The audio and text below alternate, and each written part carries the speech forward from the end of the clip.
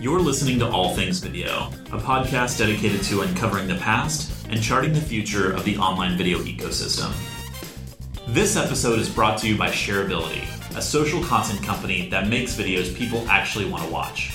They work with brands and influencers to create content that explodes across the web through social sharing and organic discovery. For years, Shareability has been topping the charts with crowd-captivating videos for brands like Pepsi, Pizza Hut, Sony Entertainment, and Cristiano Ronaldo's Rock, delivering over 1 billion views, 5 million shares, and 50,000 press mentions. Check out some examples of their work on shareability.com. You're listening to All Things Video. I'm your host, James Creech, and today's guest is David Craig, a clinical associate professor of communication management at the University of Southern California. David is also an Emmy-nominated producer and TV programming executive, and the author of several books and articles about the digital media industry. David, welcome to the show. Thanks so much, James. I'm a huge fan. Yeah, so glad that we get to do this. We met, it's probably been 3 or 4 years ago. Yeah. And I've been following your work, and I'm glad we get a chance to finally talk a little bit about your research. Well, I have to thank you. I mean, it was one of my more enlightening interviews, and you were so fluent and very helpful, so I couldn't have done this work without the support of you and other industry professionals who really had to explain it like it was one-on-one. Like, this is a ball, this is how this works. It was really amazing to get to learn this from you guys. Very good. So how did you originally find your way into the media and entertainment space? I set out to be a Hollywood producer and storyteller at the age of 8. I actually saw movies in the classroom and thought this was a great way to teach. So I came to Hollywood to be a teacher. What I soon discovered was the sort of movies that I enjoyed making or I enjoyed watching and learning from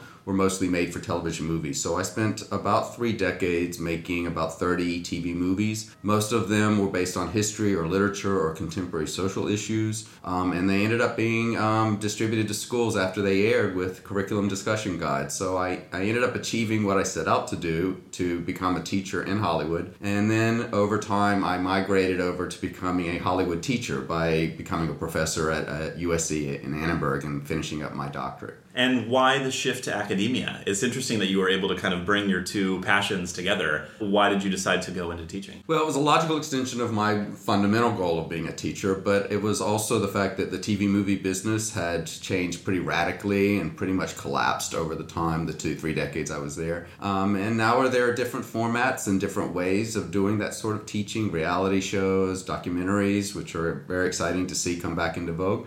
But TV movies kind of lost their luster and their appeal. And at the same time, I found myself interested in doing research and scholarship, which is another part of being a professor, which I hadn't fully realized until I went back to get my PhD, which led me to the work I'm doing now. Let's talk a bit more about the changes that you witnessed over the 2 decades you were working in television. What were some of the greatest changes in the entertainment industry during that period? So coming into television, when I did, the new media was called cable.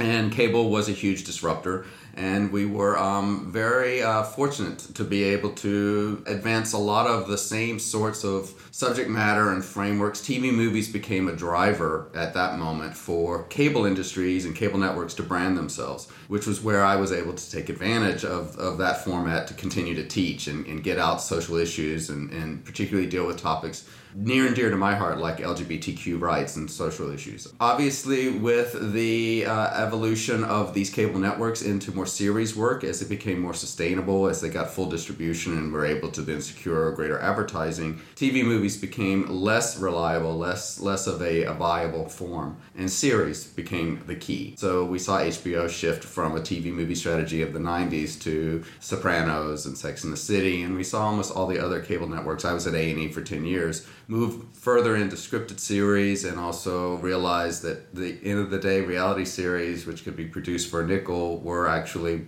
just as viable and profitable as these expensive TV movies I was making. So that led me to around 2010, and I was still producing my own content at that point. And I was approached by USC about teaching as an adjunct faculty, which I thought, oh, that'd be fun. The joke I made was by day I was pitching 20-somethings who didn't think I knew anything. At night I was teaching 20-somethings who thought I knew everything. The truth was around 5 in the afternoon usually. But I didn't realize how much I enjoyed teaching until I started teaching. I started adding new classes to this program at Annenberg at the School of Communication. They have a master's program in communication management where it's a professional program designed to help students break into the industry, many industries, wherever there's communication skills required. But they really allowed me to craft a media and entertainment track that included many new courses that I was interested in teaching, mainly because I was interested in learning. And as that evolved, they offered me a full-time opportunity. I took that as a chance to make this official and went back and got my PhD at the other school across town. And that's when I fell in love with the other side of teaching, which is research and scholarship. Well, let's talk a bit more about the scholarship that you're doing today. So you've written one book, which is The Social Media Entertainment, and now you have two upcoming books. One is about the influencer economy in China, which is pronounced Wang Hong. Am I getting that correct? Okay, so I'm curious to learn a bit more about that. And then you're also working on this collection that brings together a lot of academics who've been studying the social media space, and that's going to be called Creator Culture. Tell me a little bit more about some of the work that you've done and the most fascinating things from your research. Bearing in mind that I'm not only an old person, but that I came up through the analog era of media in the 20th century. As a professor of media industries teaching students how to break into industries, I was aware there was something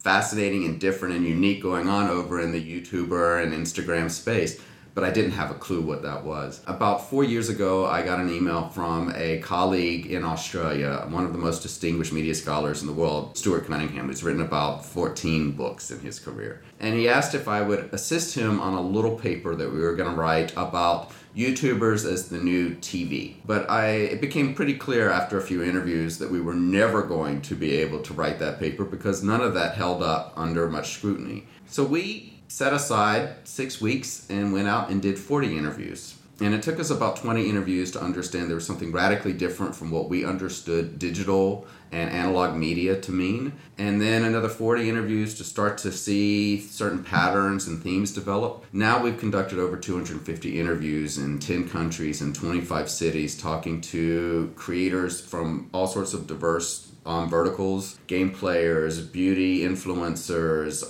personalities, unboxers, the whole gamut that operate in video, but also images, even in text, and are all learning how to or intuitively understand what makes these platforms different. We've spoken to numerous platforms and really understood that digital is quite different from social. And those distinctions tend to get lost when we go back and forth between those terms. But even the social media platforms themselves are quite different. You can't really compare how YouTube operates to Facebook, to Snap, to Twitch, and over in China where they have hundreds of these platforms are all operating with great diversity and distinction. So it took us about 100 interviews to realize there's a book here, and it's a pretty dense book that covers many different topics. And so the original thesis was looking at whether or not YouTube would replace TV. And it sounds like you kind of refuted that idea, or through the course of your interviews, you decided that that might not be the case. What were some of the ultimate conclusions you drew from those interviews? The biggest distinction that I would draw is that this is a social industry, not a media industry.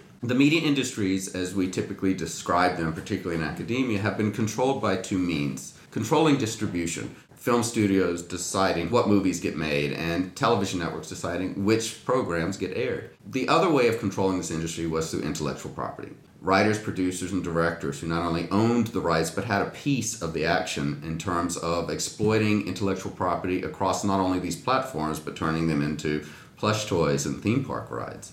When we looked over at this social industry, we saw neither of these to be true. The platforms are all open access. Those who have the resources and means and access to technology are able to create and post content on there. But they weren't creating intellectual property either. They weren't in any way resembling the sort of practices that we saw in media industries. Well, we also then realized when we started to look more closely at what creators do, and creators, we have many terms for creators: influencers, YouTubers, vloggers, live streamers, game players. Even in China, they have many terms: KOLs, Zubo. We started to understand these were not just content creators. In fact, content creation became almost secondary, or rather the content they created was more social in form. It was content designed to give the illusion of interactivity and that they were playing around and hanging out with people online.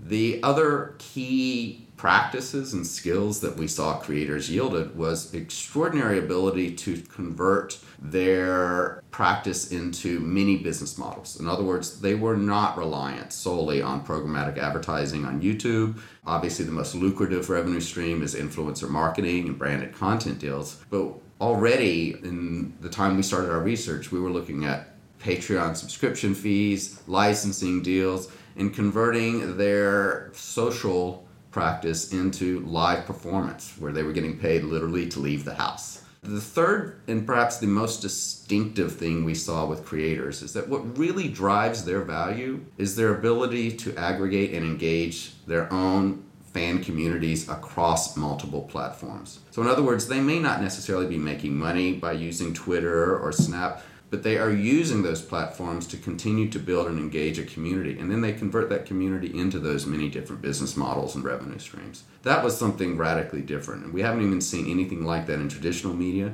And particularly, the closest thing you might compare it to would be somewhere between reality show people and home shopping network hosts and news broadcasters. But I would caution against making those comparisons completely, because these were all creators who had a great deal more control over what their business was, an almost intuitive understanding of what the platforms do and how they operate differently, and prescient awareness of how to make money through many different business models, almost uncanny. Certainly more than I ever did when I was a 22-year-old trying to break into Hollywood. In fact, I think they have more control over their careers than I did when I left Hollywood in my 50s. So.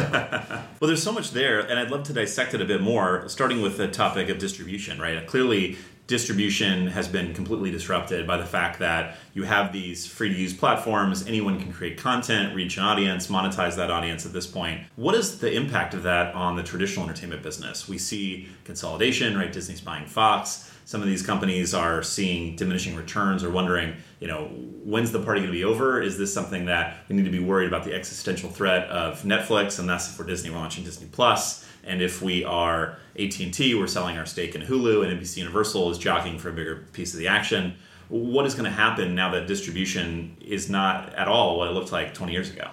Right. So the first thing we realize is there's a huge difference between a digital platform or digital media platform and a social media platform. So Netflix, Hulu, and of course all of these streaming platforms that are going to come into the fray, and the streaming wars we're entering into right now, all operate very much along the logics of media industries. They control distribution, they dictate what shows get to go on these platforms, and they enter into the traditional IP deals that they've had in the past with many of the same filmmakers, storytellers, television producers, and many of the same formats and genres of content. So in many ways, what we see is just simply the long-awaited convergence of media industries in and onto these streaming video platforms. In fact, one of our colleagues in academia makes a distinction and calls these portals, they're content portals that are pretty much managed and operated by the traditional ways in which media industries work, if having the added value of being digital, which means they can go global, but they also have deeper insights into who the viewers and subscribers are. That's an interesting choice in terminology. It's almost comparing a business like Roku today to what Yahoo was in the 90s. That's correct.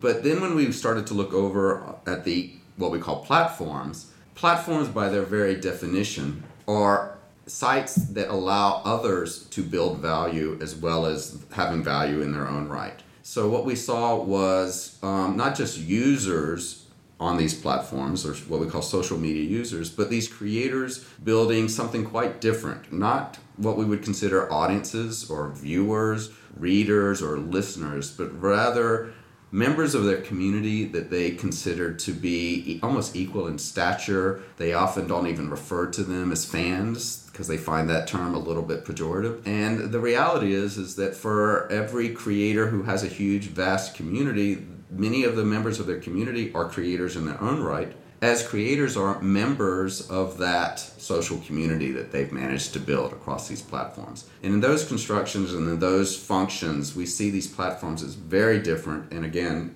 each of these social platforms are very different. But there's a lot of debate whether YouTube itself is even a social platform or not. What we realized rather quickly is that there are no such things as YouTubers, because all YouTubers who are generating revenue are multi-platform. Yeah, the lines aren't black and white, right? There's a lot of diversity in terms of how creators make money at this point, the platforms they need to operate on, and even the distinction between, is YouTube social, is it an SVOD service or an AVOD platform, right? It's playing in a lot of different areas all at once. We spent a lot of time studying YouTube for that reason, because it seemed to sit between both the digital and the social. What we've realized over the past 12 years now of YouTube's development is that they've tried repeatedly to compete with Hollywood, to become another distribution model, in many ways emulating it, and repeatedly failed.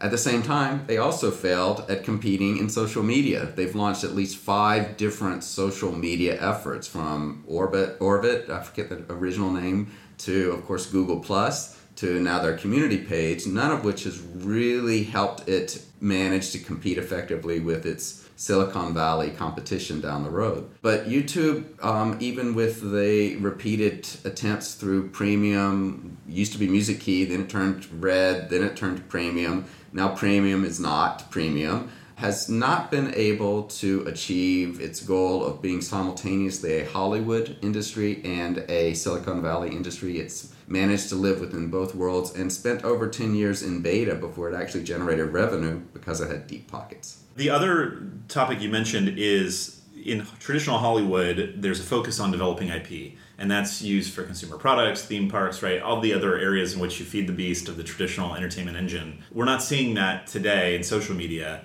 Do you think that will change? We see creators, advertising other people's brands. Some are even getting savvy enough to create their own products. Do you think ultimately we're going to see intellectual property and future franchises being built out of social media? So coming from an advertising perspective, the lines are pretty blurred between IP and just any kind of brand out there. And you might even describe these as more personality brands that are converting their own identity into IP in a way. But we see this as somewhat more complicated than that. Again, the value lies in their ability to harness and aggregate and engage their fan community, which is quite different and turns it into many revenue streams that aren't IP-centric. So what do you call IP when people are out there drawing people into live events, selling out 86 city tours in half an hour like Tyler Oakley? What do we call the sort of IP model when you look at branded content ID or game live streaming, which is built on someone else's IP? We find the IP framework fairly limited in fully understanding the distinction of these creators from traditional producers, writers, and directors. Let's talk a bit more about your work with China's Wang Hong industry. How does Western social media influencer culture differ from that of these Asian key opinion leaders, and what's happening in China specifically? So a little background. Not only have I been incredibly fortunate by teaching a number of Chinese students, some of the best Chinese students I think in the world, in my program at USC, but I'm also on the faculty at a university in China called Shanghai Jiao Tong, which is one of the top universities in the Institute for Creative and Cultural Industries. Both of these have afforded me the access and means to watch this alternative industry grow. As you know, in China, they don't allow our platforms to enter. In many ways, it's not just a form of censorship, it's a form of protection for the fact that they've been able to then promote and protect and grow their own platforms. And we're talking about not only massively capitalized platforms known as the BATs, which is Baidu, Alibaba, Tencent, but the proliferation of a much more competitive platform landscape. At one point, there were over 300 successful live streaming platforms alone. Name 5 here in the West. That's just an indication of the fact that they have a much more complex, more competitive, and more rapidly evolving platform landscape. On these platforms, we found creators operating with slight differences and many more sustainable practices. For example, the platforms have better integration of their online payment services. This allows for not only much easier ways to collect on virtual gifts, so the whole, what we used to see we'll still see on Twitch, but better integration with e-commerce platforms. So imagine if YouTube and Facebook were also Amazon. These platforms operate similarly, so much that the ability for a creator in any vertical to promote their own e-commerce store, which is called Tmall or Taobao, allows them to generate so much more revenue and create a far more sustainable business than anything we've seen outside of China. So in many ways, the creators, which have, again, these other names, KOLs, Wang Hong, Zubo, there are a few others, are more sustainable, more advanced, have greater opportunities. There's another key difference here is that part of the Chinese platform and media policy and tech policy has been around trying to advance China's economy into what's called a digital economy, very much moving aggressively into the digital and social space to learn how to create and advance a consumption-based economy much more quickly than we've ever witnessed in history. And they've got 1.3 billion people to do it. And that means, whereas in the West, we're still wrestling with what platforms mean and particularly anxious about the political ramifications of what platforms are doing, but also the economic issues. The fact is we have mature media industries, mature advertising industries that are threatened by these platforms and are pushing back and fighting very hard.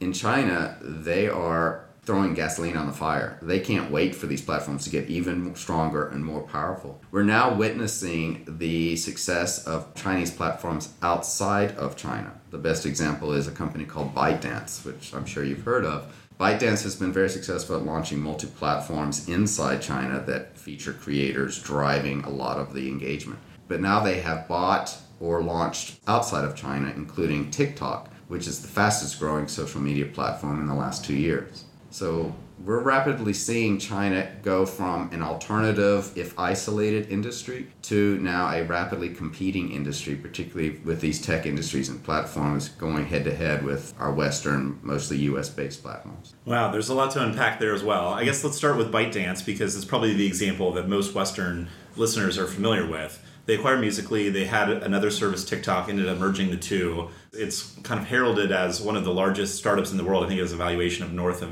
$3 billion US.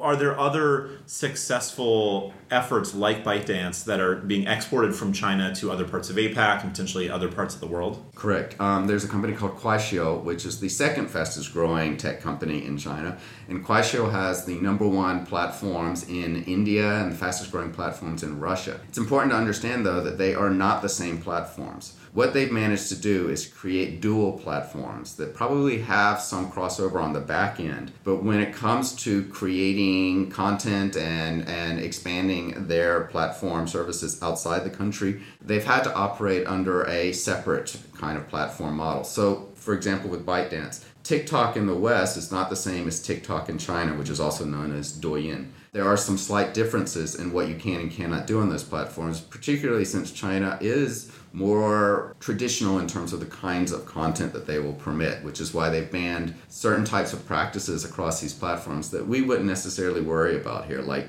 one example is eating fruit in a seductive way. The other platform to mention is Tencent has a live streaming platform called Bigo Live, which is outside of and deliberately meant to succeed outside of China. What's curious about Bigo Live is that it's run up against cultural policy issues in other countries, particularly in Southeast Asia, which are starting to become more conservative and more religious in their political ideas. And so the irony is Bigo Live would never work in China because of the sort of content that exists. And now it's starting to get banned in other countries because it allows certain content. But it's part of Tencent's tech machine, which is multiple platforms that serve many different communities and many different interests. So the political dimension to this question is fascinating, right? Here in the U.S., we are wrestling with the fact that, there's issues of data privacy and data breaches, certainly in the case of Facebook.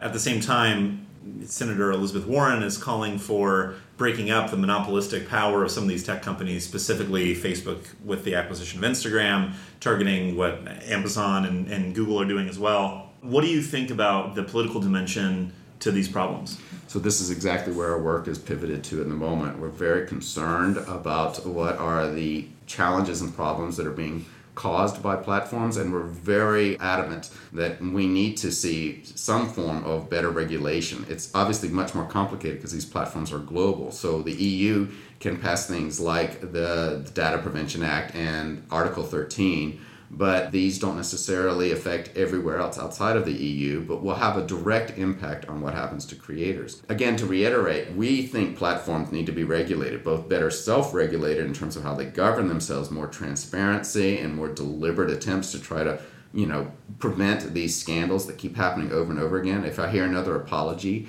by them, I'm going to throw something at my screen. But what's lost in what we call techlash that's occurring here is any reference to the fact that there are now tens of millions of Americans, as well as conceivably hundreds of millions of people around the world creating value on these platforms. And these creators are not into any of these debates. They never come up in front of these policy hearings. They never get referenced in a lot of the regulatory regimes. If anything, there's two things that have occurred. Platforms, in order to try to avoid getting regulated, have cracked down by passing the buck on to creators. We saw this with the first adpocalypse, which was now 2 years ago, which never got fully resolved. But now we've entered into the second adpocalypse around children's content that has just shut down any of the ability of these child-based creators and their family-run businesses to engage with their community on some of these platforms like YouTube. Not only are they passing the buck on to creators who then bear the brunt of a lot of the backlash, but there are new laws and policies that have been implemented that in many ways target creators more so than even traditional media celebrities. So you look at, for example, the transparency guidelines or the COPPA laws, which we think are incredibly important about making sure this is a safe space for young people and that there's more transparency about what's branded content versus what's not branded content. But nonetheless, if you were to look at what influencers and creators have to do to be transparent about their branded content deals, there's nothing like it in legacy media. There's no prohibition around any sort of public intellectual or celebrity from wearing and promoting and touting brands and content in every appearance that they make. We're not suggesting that there shouldn't be transparency. We're just suggesting that it seems to almost more target these creators without little recognition of the value that they're bringing. But there's another part of this equation, and I won't take up too much time, but these are not just entrepreneurs, which is important. They are. They're sophisticated and they're social entrepreneurs, which is quite different from other forms of media entrepreneurship. They're also cultural producers. Whether you agree with the type of culture they represent, whether you care for what Jake and Logan Paul represent culturally, conversely, if you care about what Tyler Oakley and Lily Singh represent, they are identifying and expressing forms of culture that in many ways we've never witnessed before. For 100 years, we've complained about the gatekeepers in legacy media, now in digital media, who limit what stories get told, who get to appear in those stories, who gets to tell those stories, and who those stories are made for. Now, over in this space, we see that in many ways, diverse, multicultural, progressive-leaning creators are some of the most successful in this space. Another example I'll give is the tragedy around the Parkland teens. In their interviews, they mentioned that when they would go home after school, they'd watch Philip DeFranco. Well, in many ways, what they've managed to do is harness the social media strategies and civic mindedness of Philip DeFranco to then go out and champion what are now over 30 laws that have been passed around gun control. This is an expression of their culture, their values, their identity, ideology, that has in many ways been modeled by what the creators are already doing in the space. You have Hank and John Green and their Project for Awesome and many other efforts like their Internet Creators Guild to advocate on behalf of creators. You've got Markiplier, who's probably one of the world's most successful game players in the world, has been running annual events to promote various social causes that are near and dear to him. The best example that I think of is Jerome Jarre. Probably the biggest Snapchat star ever, at least the first, that just completely blew up out of nowhere, who's launched #LoveArmy, which has raised tens of millions of dollars for global crises, Rohingya refugees, Somalian famine sufferers, earthquake victims in Mexico. But then he's gone into those communities and helped teach them how they can own and create and produce and raise awareness around their own culture and profit from it directly. To me, that's a radical shift out there that doesn't get mentioned nearly enough in a lot of the backlash that we're witnessing. It speaks to the power of social media as a tool to both magnify the greatest behavior that humans exhibit as well as some of the terrible tendencies, right? And that's where you need that regulation, you need the oversight from a political standpoint, but also from a self-regulation standpoint, as you alluded to. What is the responsibility that creators have in this? So we think there's three forms of creator regulation that is already in many ways operating. As I mentioned, there is forms of state-based regulatory control, and platforms themselves regulate a lot of this behavior. To be honest, there's four. The third is advertisers are also regulating behavior because advertisers are not interested in going into non-brand safe environments, which is why PewDiePie can have 80 million subscribers, but he's not making nearly as much money as Ninja or Markiplier, who have 20 million, because they provide a much more brand safe environment. But the fourth model that we see that doesn't get nearly enough mention is the way in which communities themselves also regulate creators. Creators who violate the norms, the values, the interests, the affinities of their own community, more often than not, are brought down by their very own community. There's a delicate, sometimes very precarious relationship between the creators and the communities. And their continued attempts to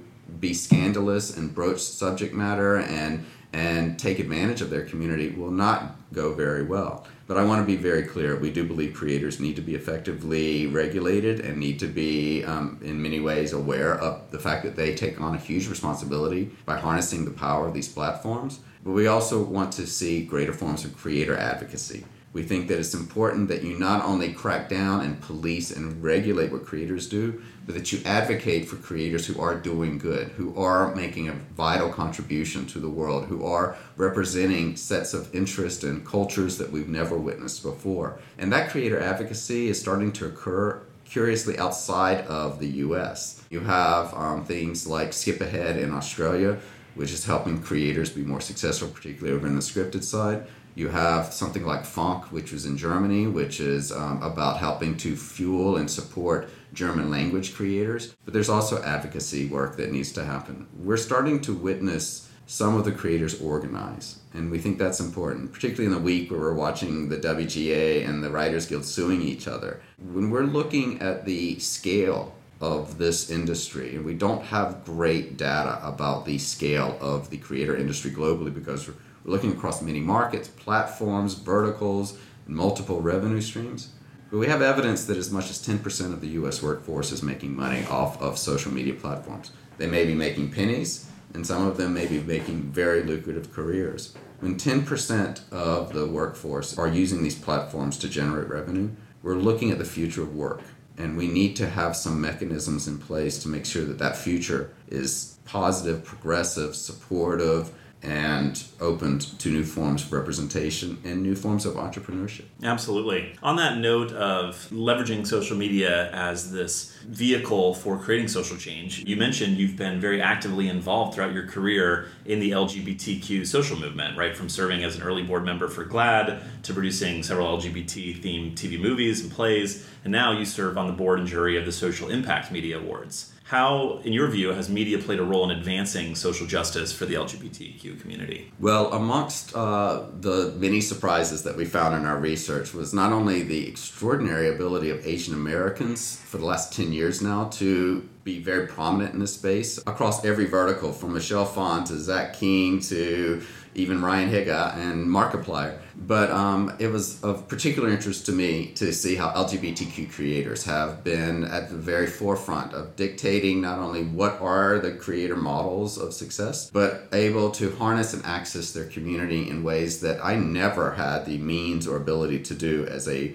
producer or an activist. And this is being recognized by the LGBTQ social movement already. The Advocate had Tyler and Kat Black and Gigi Gorgeous on their cover. The Trevor Project and HRC have given awards to these creators. I believe Hannah Hart is on the board of GLAAD, which is in and of itself pretty compelling and telling. And what these creators have understood, probably more than any other subculture that we have looked at yet, of course there's just such great breadth and diversity, is that they weren't just cultural producers and they weren't just commercial entrepreneurs, but they were role models and that they had a responsibility to that community. So whether they were out online or whether they came out at the height of their career, which was a huge risk, I think of the fact that Ingrid Nilsson was already a Glambassador for Clairol, and she risked all of that by coming out, admitting that she's a lesbian, which is a huge burden to imagine when coming out itself is already such a difficult, challenging thing to achieve. Then we saw something quite unusual in the way Joey Graceffa went about doing it, which was he came out by appearing in a music video that he wrote and starred in and produced on the eve of releasing his memoir, which became a bestseller. Well, that's a coming out process I've never witnessed before. But what we were also seeing is that there's a rapid transition from their coming out to seeing themselves not just as role models, but in the forefront of political activity. So Joey, Gigi, Tyler, Hannah, all of these creators rapidly understood that they needed to align themselves with some of the organizations in the movement and start really advocating on behalf of what are still a whole host of concerns that the LGBTQ social movement has, particularly as we've seen the awareness around trans issues come into play. So they are the vanguard of the activists now in the LGBTQ social movement, while simultaneously generating careers and businesses off of these communities that they've been able to engage. Their stories are incredibly powerful, and it's a testament to the fact that social media has connected people that otherwise wouldn't have had a chance to meet, right? And so someone in a small town who feels different or is going through a process of discovering themselves and their identity and ultimately coming out could have been a much more challenging thing in the past, and now they feel supported by advocacy efforts of some of these top creators, the examples that these influencers can give to them. It's a really incredible thing. It's amazing to see it, especially outside of the country, because we tend to have a focus on the U.S. LGBTQ social movement. But it's important to remember that outside of the U.S. and in roughly half the countries in the world, being gay is either taboo, actually criminalized, and in some instances can lead to death, as we've just seen with the laws in Brunei. So there's an extraordinary amount of risk to even align yourself and allow yourself to become a member of a creator community that is focused around LGBTQ identity. And there was something really startling, if not exhilarating, that happened in China recently. And LGBTQ creators have become very successful in China, as have LGBTQ platforms. In fact, there are dozens of meetup apps and dating apps. And as you know, I'm sure you're aware, Grindr is owned by a Chinese company. This has started to transform LGBTQ identity in China in ways that are difficult to contain. So recently, the Weibo, which is kind of a version of Twitter, only even more advanced and more sophisticated, announced that all LGBTQ content had to be taken down. And this occurred on a Friday. Over that weekend, millions of people on Weibo posted LGBTQ content in protest. And by Monday morning, Weibo said, sorry, never mind, we made a mistake. And the state came out and said, we never asked them to do that. That was a misunderstanding of our cultural policies. We see this as a huge step forward, particularly in a country that, while not criminalized, LGBTQ content is still pretty taboo and forbidden from traditional media. What's coming next? If you had to make 3 predictions for the future of the social media space, what would they be? Well, the first is the increasing level of competition between the China and the West, and in both directions. Increasingly, Amazon is trying to emulate some of the same e-commerce models on Twitch that China has, although I don't think they've managed to do it quite as successfully. Again, there's still a lot of what you might call drag because the other industries are still so solvent and so successful. Obviously, the backlash, the ongoing fissures between the values of the European Union around these platforms versus the US, which tends to take a more hands-off approach, and then of course China and what they're allowing their platforms to succeed at doing while not having any say or intervention over what the platforms are doing outside of China. And I think the third, hopefully, is a rising awareness that our understanding of what creators represent and what they do, it goes well beyond just a bunch of kids acting out, and that there's a much more diverse and broader understanding of what creators are capable of. Some examples I would give is the way in which there are rural Indian housewives who've never made money in their lives, making more money than anyone in their community by sharing their cooking recipes, their family's cooking recipes that would have otherwise died with them, and now reaching global audiences. We've interviewed South African creators who are interested in promoting Southern African culture, not in response to the depictions of Africa in Western media, but more in response to the fact that Nigerian media is perceived as African media or Pan-African media. And in fact, there's a huge array of differences and a great deal more diversity in African culture than we've ever seen before.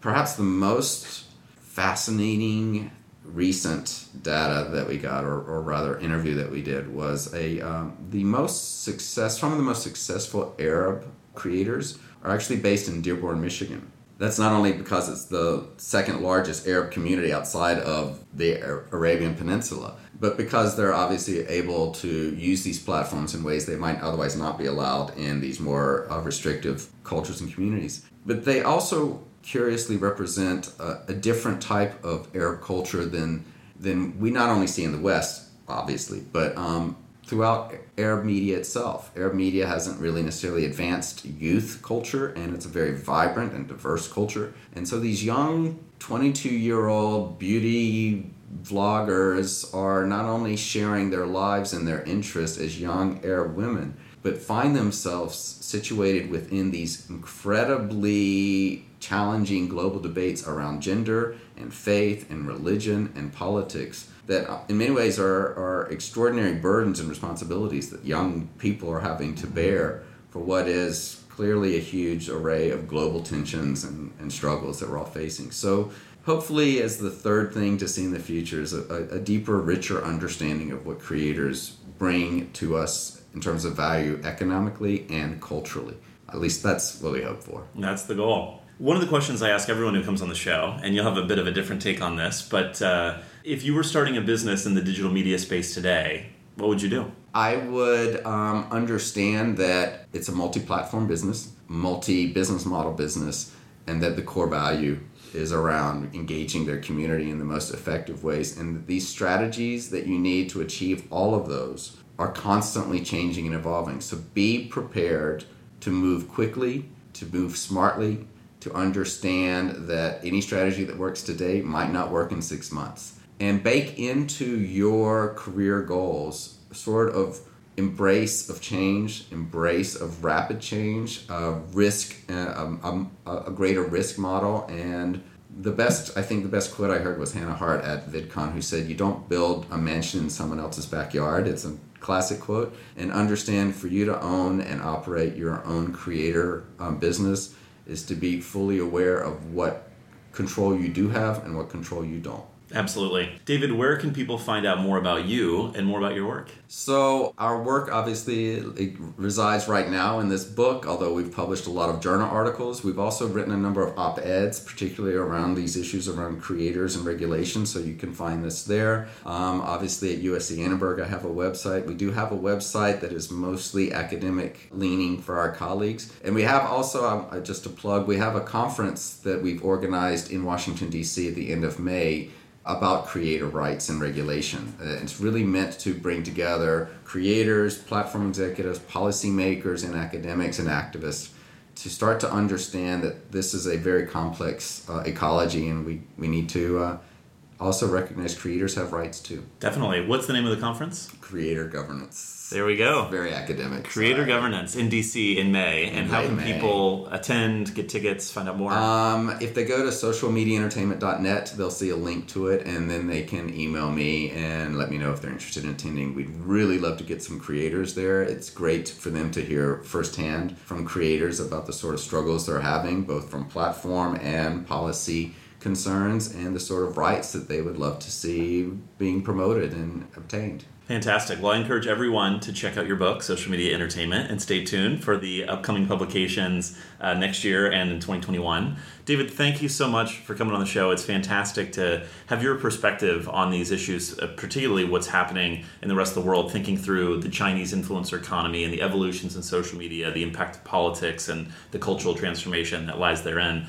So thank you again. This has been terrific. I really appreciate it. I got to say, I just find so much reward from your podcast. You bring on the guests who are really the sort of people, in many ways, you're conducting the interviews that I would have been conducting, but you go ahead and do them for us. I got to say, we need to be citing your podcast interviews in our next set of research because it's so valuable to us what you're doing, these insider tales of all the struggles and all the challenges and all the opportunities in this space. So thank you. Well, thank you. That means the world to me, and I'm glad you enjoy it. Thanks for tuning in. I'm James Creech, and this has been another edition of All Things Video. If you like what you hear, we hope you'll share and subscribe for new episodes. See you next time.